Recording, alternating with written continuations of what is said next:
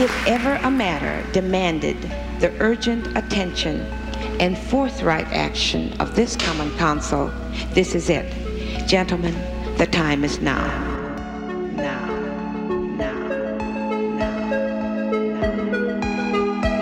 The news tells you what's happening now. But what about what happened then? Welcome to NBC 15's new podcast, Making Wisconsin, a History of the Badger State. I'm Gabriella Rusk. And I'm Charlie Shortino. Together, we'll take you through cultural and historical moments that have shaped our state and who we are.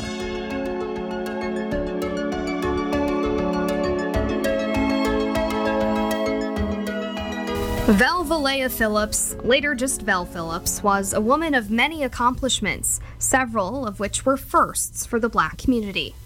After graduating from Milwaukee's North Division High School and receiving her Bachelor of Arts from Howard University, she was the first Black woman to graduate from the University of Wisconsin's Law School right here in Madison. She went on to eventually become the first Black woman to win a seat on Milwaukee's City Council. And if you're not impressed yet, she eventually became the first Black woman to become Wisconsin's Secretary of State and serve as a judge. Later on this episode, we'll sit down with one of the people who knew her best, her son, Mike Phillips. Though he was young during some of Vel's pioneering moments, Mike is honored to see her legacy play out today. I love the fact that there's going to be high school kids who play football for Vel Phillips Memorial High School and you play basketball. There's going to be a girls basketball team. They're going to be talking years of, from where'd you graduate? Oh yeah, I was at Vel. I mean, having a high school named after you is a great thing.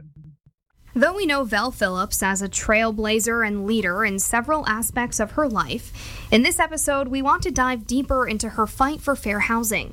According to the PBS documentary Dream Big Dreams, when attending the University of Wisconsin Law School with her husband Dale, the couple lived in designated university housing. After the Phillipses moved in, their white neighbors soon petitioned to bar future Black residents from the housing area. Though they eventually moved to a more welcoming community, this was a key moment that defined Phillips's fight and eventual win for fair housing. After graduating from UW, the Phillips family moved to Milwaukee, or the Selma of the North, as it was known during the tumultuous civil rights era. According to University of Nebraska professor of African American Studies Patrick Jones, open housing became one of the most divisive civil rights issues in the northern struggle for racial justice. White people used institutional and legal powers such as redlining and blockbusting to make it hard for Black folks to live or work outside of the inner core, which was a neighborhood on Milwaukee's north side. Landlords would not rent to Black people outside of the inner core, and officials refused to maintain it. According to the Wisconsin Historical Society, homes were falling apart, schools were neglected, and jobs were slim to none. Vel Phillips knew action needed to be taken. After an unsuccessful run for the school board, Phillips saw an opportunity for change in 1956 when a new ward in Milwaukee was created. With strategic campaigning like shortening her name to the more gender-neutral Vel Phillips, she won a seat on the all-white, all-male Milwaukee City Council, continuing her long legacy of firsts. Maybe many people who first voted didn't even realize that I was a Negro. And I know many people didn't even know I was a woman, you see. So you went by the name of Vel, V-E-L, right, Vel Phillips. You understand me too. Wait. As the first Black woman on the council, Vel was referred to as Madam Alderman. And while it was a huge accomplishment, the council was less than welcoming. I'm a little disappointed in Mrs. Phillips because I thought she would catch it quickly. Just a minute. Give me a chance. Vel had the vote of the people, but she had to work harder for the respect of her colleagues. But her presence on council was monumental to Milwaukee.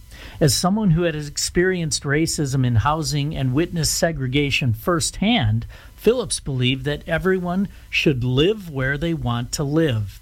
In 1962, she proposed a landmark ordinance, the Fair Housing Law, which would make it illegal to discriminate based on the color of one's skin when searching for housing.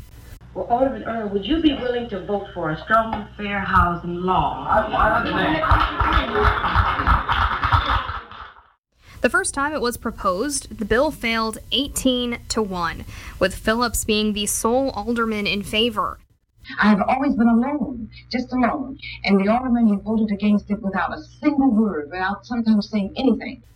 However, that didn't slow her down. Over the course of 6 years, she continued to propose the bill, persistent in her fight to end housing discrimination. Phillips wasn't just vocal in the council chamber, she took her voice to the street as well. August of 1967, known as the Long Hot Summer due to race riots nationwide, it was a giant step in the fight for fair housing. The UW-Milwaukee Library reports that the Milwaukee NAACP Youth Council and Father John Groppe planned to protest in the Cream City that summer.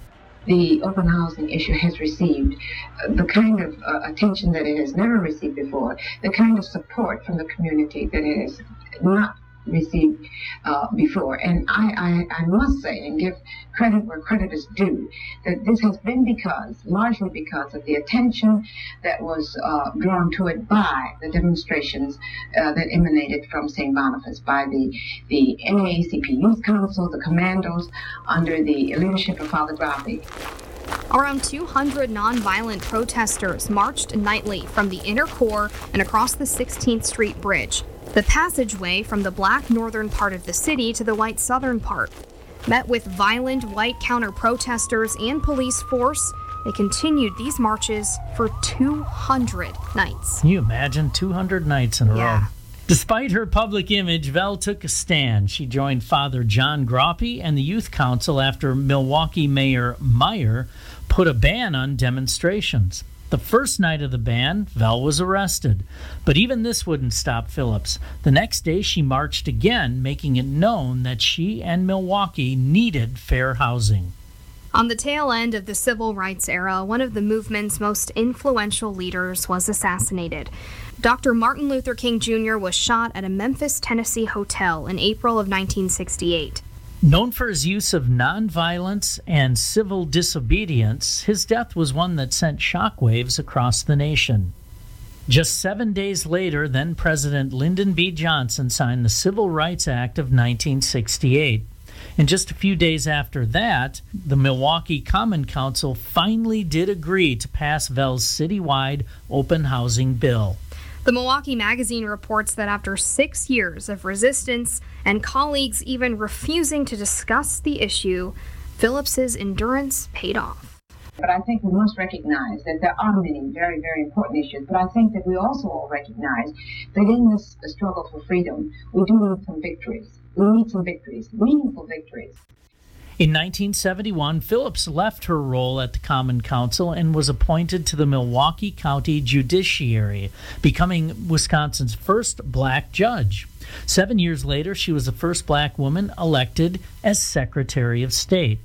While she was exceeding expectations and collecting accolades, Vel was also busy raising 2 kids, Michael and Dale. Yeah, she did it all. We'll hear from Mike Phillips, an attorney in Milwaukee, and Vel's son right now. So, Mike, tell me a little bit, I guess, first off, about your mom. Tell me about who she was as a mom, first and foremost, to you. Sure. My mom was a working mom. She spent a lot of time doing her things legislatively, whether at the courthouse or first, of course, at the city hall, and then later at the state capitol. So she was in and out a lot, but she tried her best. She did her best, actually, to provide the sort of mom that I think a young set of sons growing up in the late 50s, middle 60s, and into the 70s would have expected. She held a lot of things in stasis. She wore a lot of hats. She loved us to death. Yeah, not an easy thing to do, to navigate so many different hurdles. What to you, though, do you think, is there something that stands out as that is particularly impactful all these years later? Is there something that she did that you think maybe has a personal legacy to you more than the other accomplishments of her life? Yeah, well, it's interesting you say. My mom was a big Packer fan, huge Packer fan. She was a Packer fan in a way that is different than normal fans, I think, in as much as in the 1960s, the Green Bay Packers under Coach Lombardi were a team that embraced diversity in a way that no other team in the NFL at that time did. And there are plenty of people who can tell you all kinds of stories about the Green Bay Packers under Vince Lombardi. But one of the ones that my father likes to tell is that when the Packers would go off to different cities around the country, staying overnight for a game the next day or what have you, they would often run into the discrimination that came with African Americans on the road. They couldn't stay in hotels, motels, that sort of thing. They were steered to those sorts of accommodations that catered to Black people. And Coach Lombardi wouldn't hear it. He wouldn't hear it at all. He'd say, either you're going to give room to all the Green Bay Packers or you're not going to give any room to any Green Bay Packers. We are a team. And that was it. My father was absolutely, my folks were civil rights people. My mom, was deeply involved in the civil rights movement in the 1960s. My father, sort of the man behind the woman, was on the litigative side of civil rights. My father was a criminal attorney. He was also a trust and estates attorney, but he fought sort of a personal fight for civil rights while my mom was making a much more public splash. But, when that came out about the Green Bay Packers, my parents were just huge fans for that reason. Yeah, they were sports fans, but they were also very aware of where Black people were in that arena. Yeah, and how sports can take on, political and have that impact as well, too. Very interesting. You talk about your parents and just, the leaders that they were during their time. What values did they instill in you growing up and that you now maybe take on in your career? Sure. It's funny. When I was a young man, I decided that I would do anything before I become a lawyer. But you're a lawyer now. I'm a lawyer today. Yeah. Against all odds. The one thing that I think about when I think about my mom and my dad is stick-to-itiveness. My mom was a woman who would look into herself. She would make her best assessment of the facts as they exist, the facts that she understands. And it's hard sometimes. It's something I learned from her. You have to dig for the truth. And sometimes it can be painful, that digging, because you have to confront many of your own internal sort of hurdles to recognizing how you block the very truth that is standing in front of you. And, so overcoming our own prejudices to understand how we relate to what's actually going on in the world, in the moment that we're in, can be difficult. But if you can do that and find your own personal peace, boy, that's ground to stand on. And yeah, after some hard critical assessment, internally and externally, find your place and then stand there. You can stand your ground. My mom had a life-size cardboard cutout of Obama, and she had it outside of her front door. It's funny, I inherited it. I stuffed him into my car and I took him home after she passed. And she lived at the Newport. It's sort of a cooperative housing spot here. And it's mostly older people. I inherited her place and I'm one of the young guys around here. So there was a guy down the hall who asked her politely to move Obama because, I guess his political leanings went the other way. And she just as politely said no. This guy decided that he was going to take it to the board, and there was a bit of a stink. And the thing is, the people on the board of this cooperative, they knew who my mother was, and they really honored her. She's the only Black woman for the longest time in the building, and they knew who she was. And they also knew, as sweet as she was, that if they pushed her on removing Obama, that the next thing she'd do is call the governor, and she'd have the mayor. And these are the context she had sort of at a moment's notice. So they were a little cautious. They didn't want to sort of open that can of worms. And they came to her and they said, would you please just move Obama indoors? And, just as sweetly, she said, yeah, no, I'm not going to do that. And that's the thing about her that I have to say that She can say no and make it feel like a warm embrace. She could do that. And in the end, they called me and I kind of win. And I said, Mama, look, you got to kind of get along with your neighbors, And she looked right back at me and said, and they've got to get along with me. So it's about knowing where you can stand, where your rights are, and standing your ground. That's the lesson, much of the lesson that I take from her. Also, she just loved to laugh. She would laugh, and luckily I could make her laugh. And so that's the main thing that I remember about her. She loved to laugh. Well, that's so great. I appreciate you walking down memory lane with me. Turning a little bit to her housing accomplishments, we're kind of talking about her fair housing bill from 1968. I guess, why do you think during the 1960s this fight was so important to your mom? What about it was her reason to push so hard and to be the sole person to push this through? What about it maybe struck her or made her really take this on as a passion project? Right. My mom was, she grew up a middle-class African-American in Milwaukee, Wisconsin. My grandfather was a guy who ran a restaurant. He also ran an auto shop spot. And it wasn't until she met my father and moved out of the house and my father was a veteran, came back from World War II and used the GI Bill to advance himself in school. And he opened my mom's eyes to a number of things. And one of them was poverty. My mom hadn't seen much of the poverty, even though she was Black and lived in the Black neighborhood. She hadn't experienced or seen any of the poverty that actually was just blocks away. And it was my father who showed her some of these things. And some of the poverty that Black people were living in at the time in the 1960s, well, this is really the 50s, it was ghastly. I mean, no hot water, electricity sometimes, sewage not good, and open sewage. These are the sorts of things that she couldn't believe, really. And growing up in the very city that she grew up in, I think it was more than an eye-opener to her. And to her mind, no one was doing anything about it. So she said that she's going to do something about it. Yeah, that's really interesting. Maybe as here we are in 2021, a statue of her is now in the Capitol building. There's a high school in Madison that's going to be renamed after her. And I know I've driven on streets in Milwaukee with her name. What is that like to see her name and her image in the state capitol on a high school? I mean, for you as her son, what is that like? And then also, what would she think of all of this? Right. What's it like? Yeah, it is. It's a lesson. It's a lesson. I have to say it's truly gratifying to me.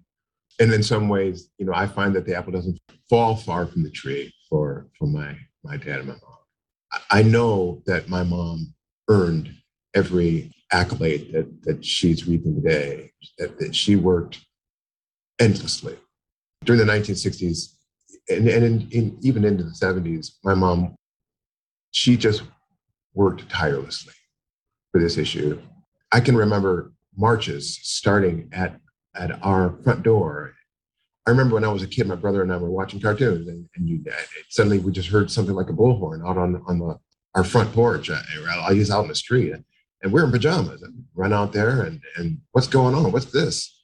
And there was a huge group of people standing on our front porch, of big Black men. I mean, football type men. But I couldn't see, but I heard my mom on the bullhorn somewhere in the middle of them. And they would sort of part, and we would sneak up in our pajamas and stand next to her, and she'd have a bullhorn shouting out into a street full of people. This is during the marching with Father Graffio across the 16th Street Viaduct. I mean, marches begin from our house. And later, I asked my father if we could actually join, and he would let us. We would put our clothes on and ride on the shoulders of commandos. It was the people who sort of guarded the edges of the march to keep the counter-protesters at bay. We would sometimes sit on the shoulders of people up at the front. She's earned every accolade. Yeah, I'm proud of her. Sure. Just to wrap things up here, kids in Madison are going to grow up hearing her name maybe more. Do you think that there will be this education surrounding her and what she fought for that maybe hadn't been around 20 years ago, that maybe there's a resurgence of sharing state education and the importance of Black leaders here in Wisconsin that maybe we're seeing kind of come through in the past 2 years of, hey, these people made such a difference to our communities and we need to educate others just about their accomplishments? Gosh, I can only hope so, Gabriella. I can only hope so. I love the fact that there's going to be high school kids who play football for Bell Phillips Memorial High School and you play basketball. There's going to be a girls basketball team. They're going to be talking years of, from where'd you graduate? Oh yeah, I was at Bell. I mean, having a high school named after you is a great thing. And I'm hoping to be involved in that inaugural when it actually happens. Yeah, I'm sure as a sports fan, she would love it too. Oh yeah. Well, hey, Mike, thank you so much for your time. Is there anything else you want to share you don't think we might have talked about that you want people to know about your mom? Only that she was as much a mom as she was an icon. My mom and my dad loved each other to death, and they loved us. We were very wanted. There is no doubt about it. My father did his best to create a household that was full of joy and a lot of thought. We talked about lots of things. I had a pretty nice childhood, to be honest with you. And it was them. It was my folks. Yeah. Oh, that's wonderful. We would like to thank Mike Phillips for speaking with us about his mom. Thanks to the University of Wisconsin-Madison and Milwaukee for their resources on Vel Phillips, as well as PBS Wisconsin for their documentary, and Wisconsin Historical Society for their audio archives. You can find more resources in our show notes. Thanks for listening to our podcast, Making Wisconsin, A History of the Badger State. Look out for upcoming episodes on Spotify, Apple, or wherever you get your podcasts. Making Wisconsin, A History of the Badger State is hosted by Charlie Shortino and me, Gabriella Rusk. It's produced and edited by Vanessa Reza and Keegan Schlosser. It's overseen by Nick Viviani and Jessica Leszewski.